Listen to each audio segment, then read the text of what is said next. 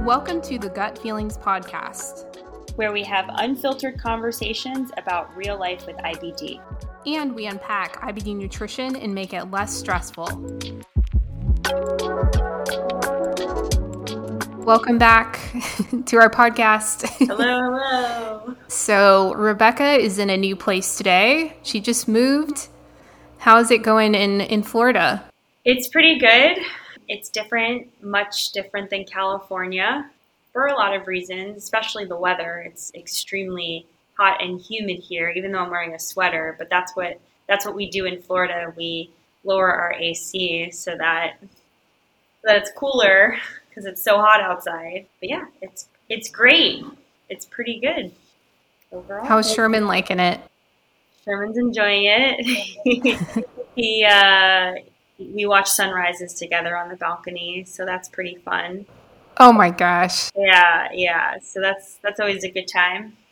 That's always a good time to watch him enjoy the sunset. Oh, that's cute. Yeah. It's super fun. It's relaxing, which, it's important to incorporate some relaxation techniques. Something that we try to do every morning is get up for sunrise and watch it from the balcony. That's sweet.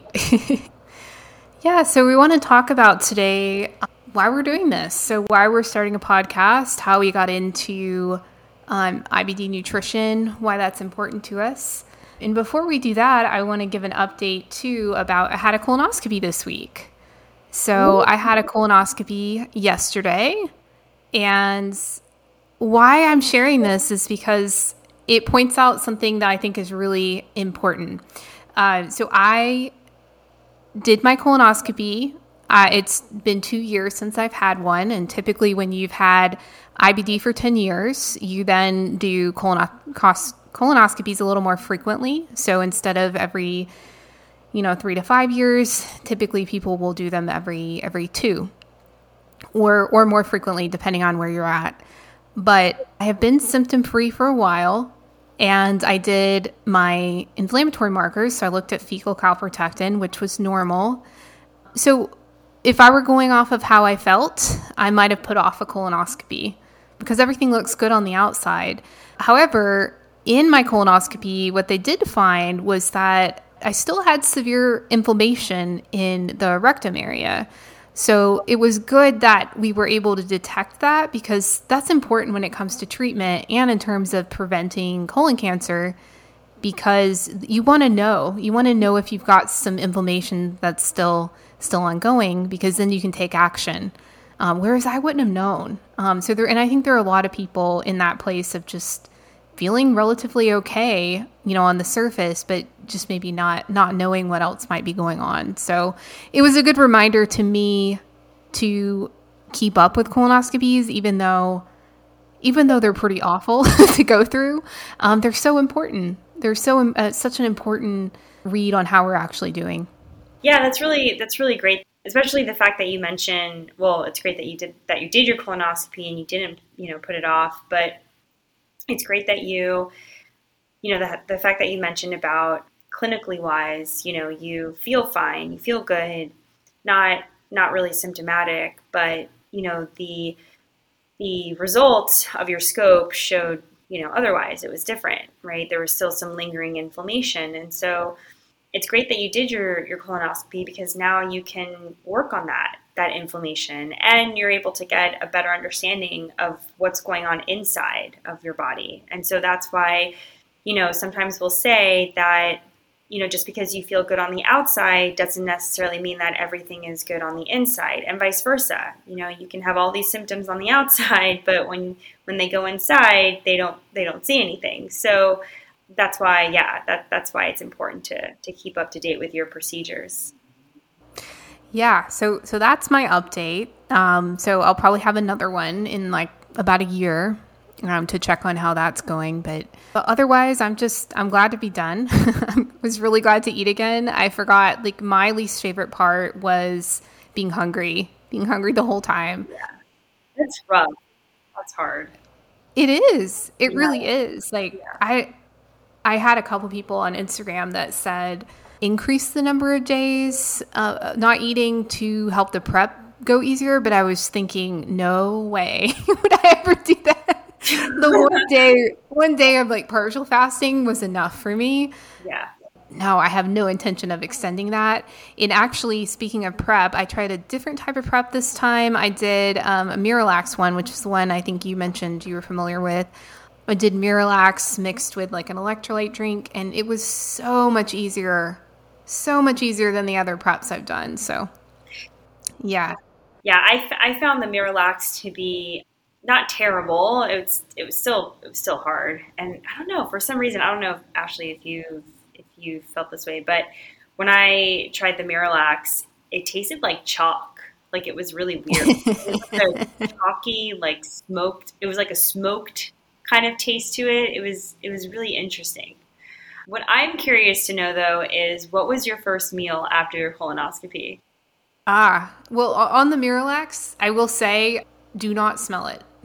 That's what I learned. I smelled it beforehand. I was like, what is this stuff? And it's literally smelled like glue to me.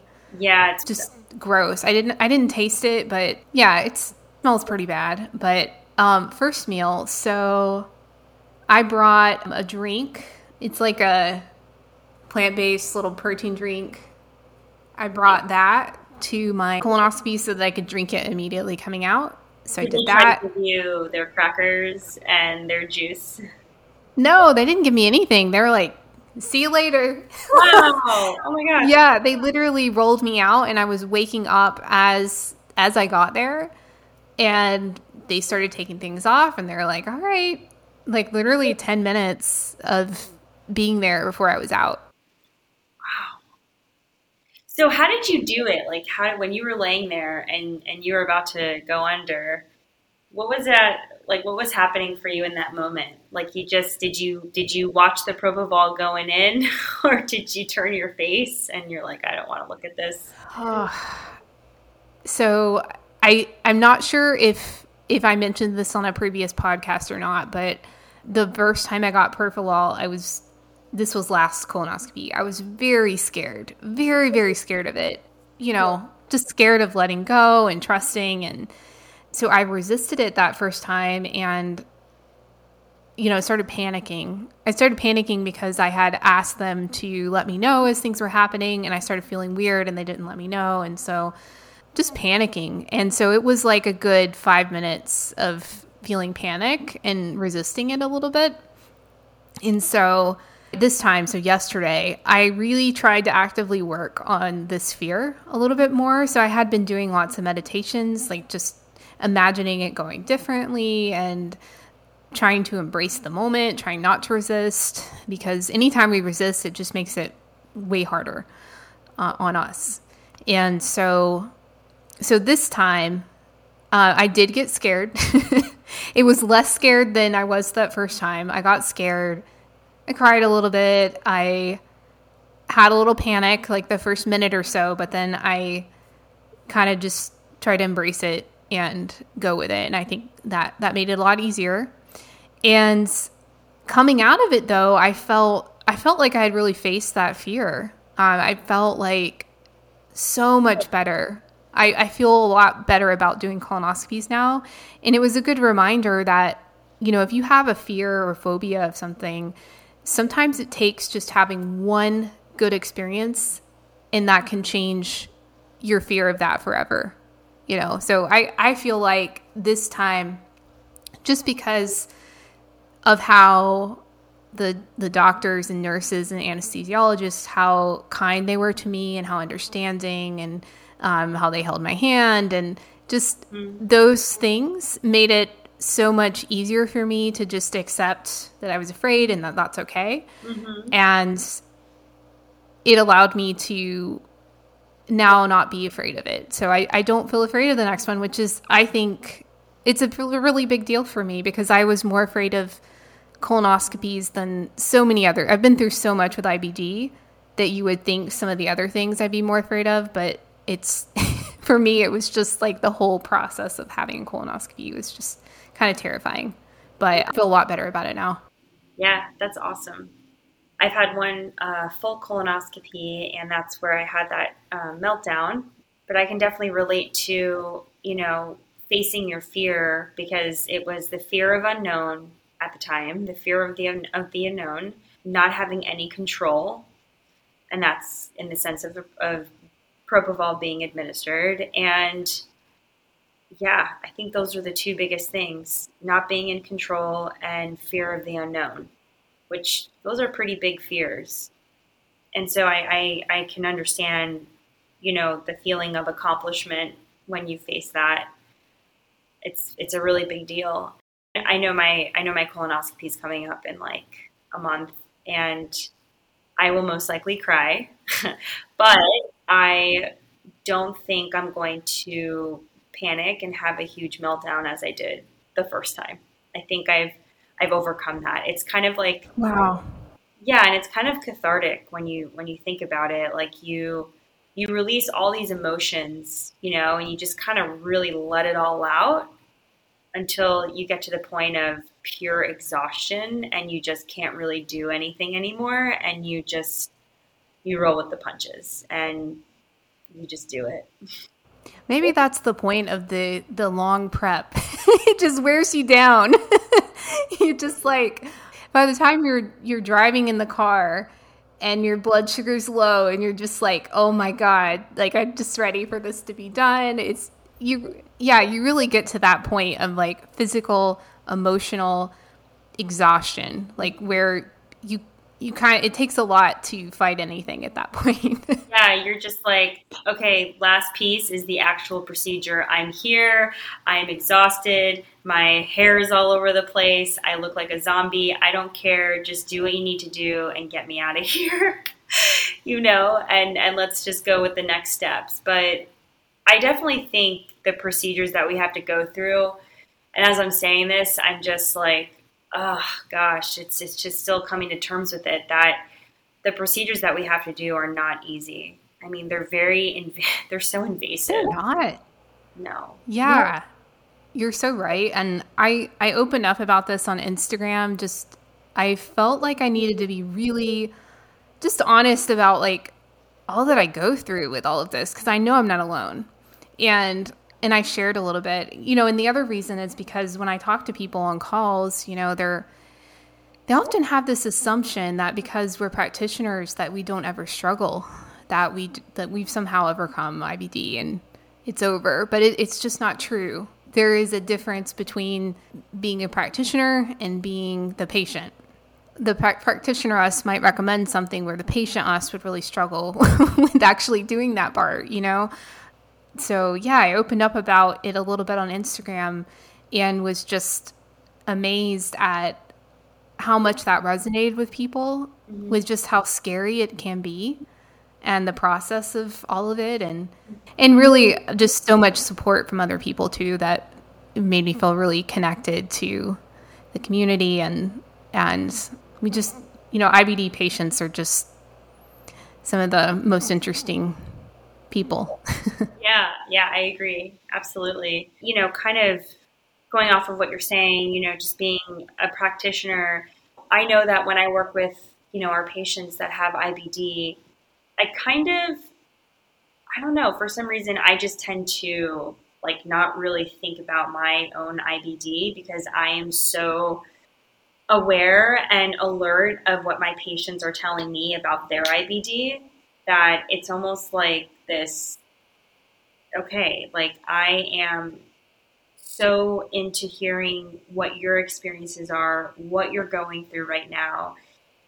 And I can literally be sitting there in some sort of cramping or some sensation, and my patient would have no idea.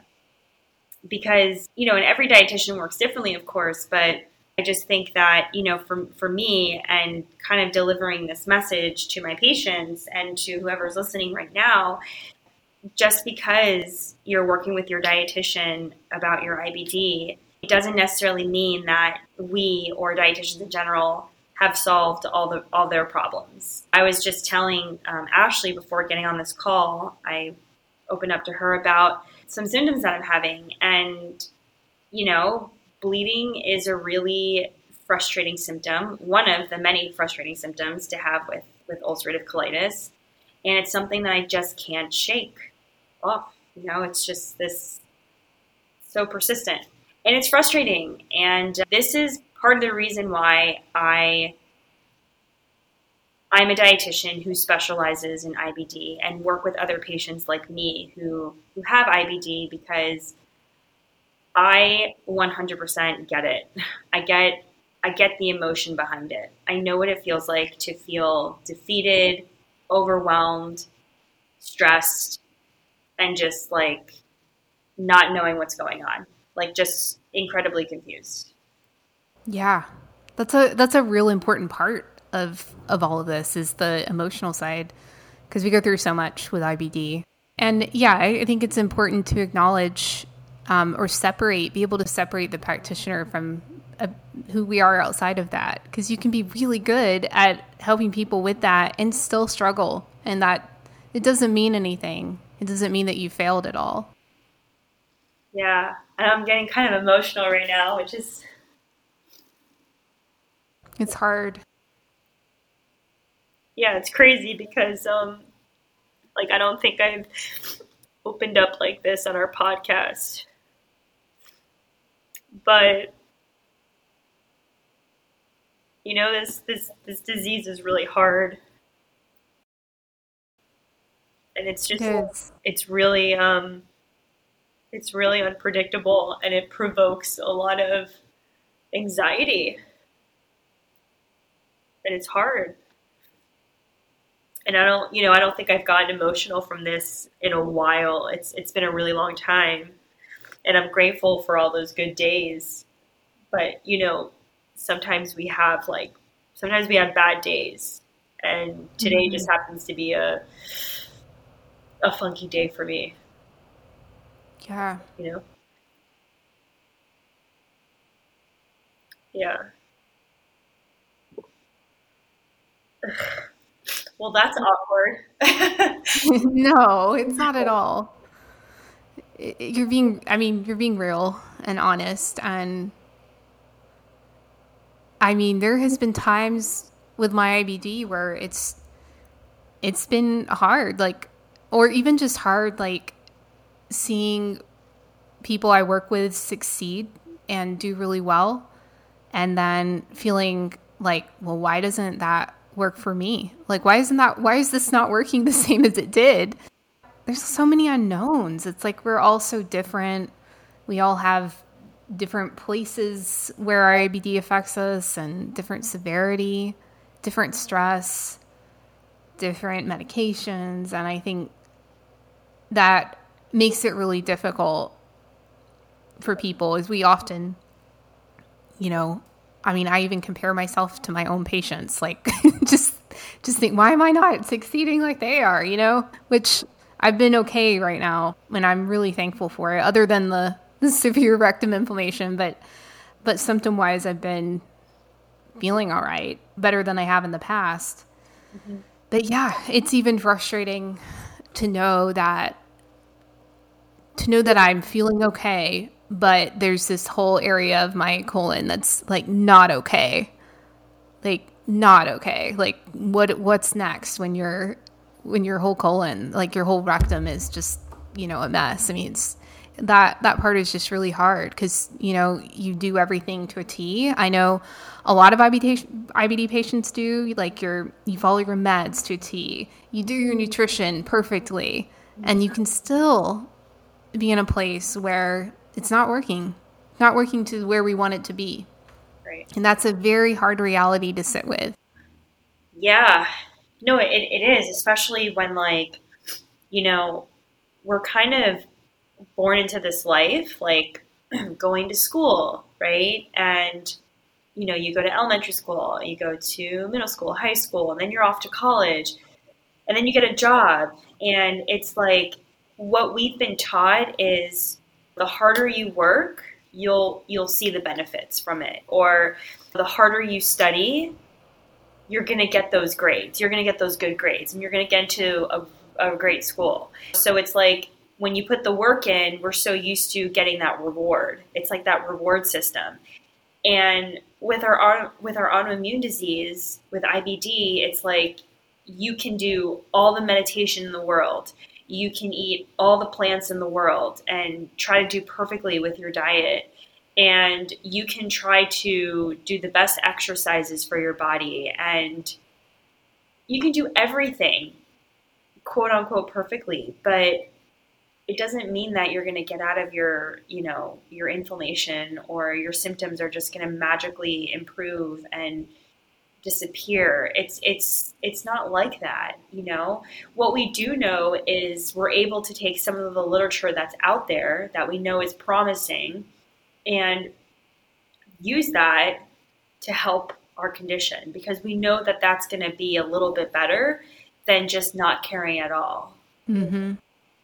So I'm grateful that there's research showing how impactful vitamin D is with IBD. I'm grateful to know that we know the benefits of fiber, and we know ways to heal our gut microbiome, and we know what it is our microbes are asking for and what they want. I'm grateful to know that there's research out there explaining that, and that there's ongoing research, and the Crohn's and Colitis Foundation are committed to finding a cure or finding ways to improve quality of life and providing research. And so I'm tremendously grateful for all those resources.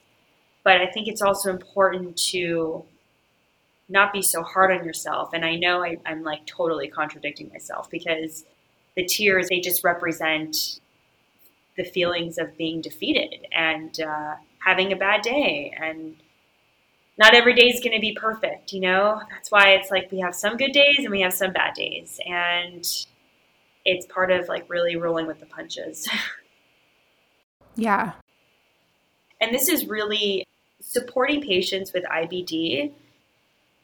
I truly feel that I practice what I preach in this situation.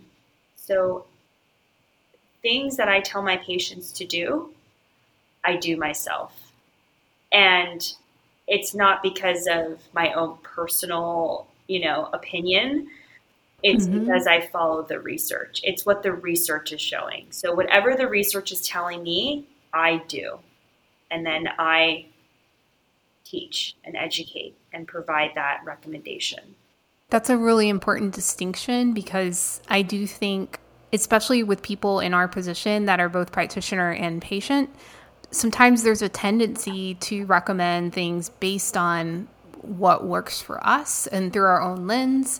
But it's really important as a practitioner to separate ourselves, like you said you do in sessions, to be able to separate and just focus on what we know. What we know works. And it's important, because when you're reading online and you're getting confused about like all the different contradictory approaches, just remember to ask yourself, like, is this person speaking from a place of bias, or are they speaking from something that has evidence? And I think that can really be helpful in filtering out, a lot of things we see online.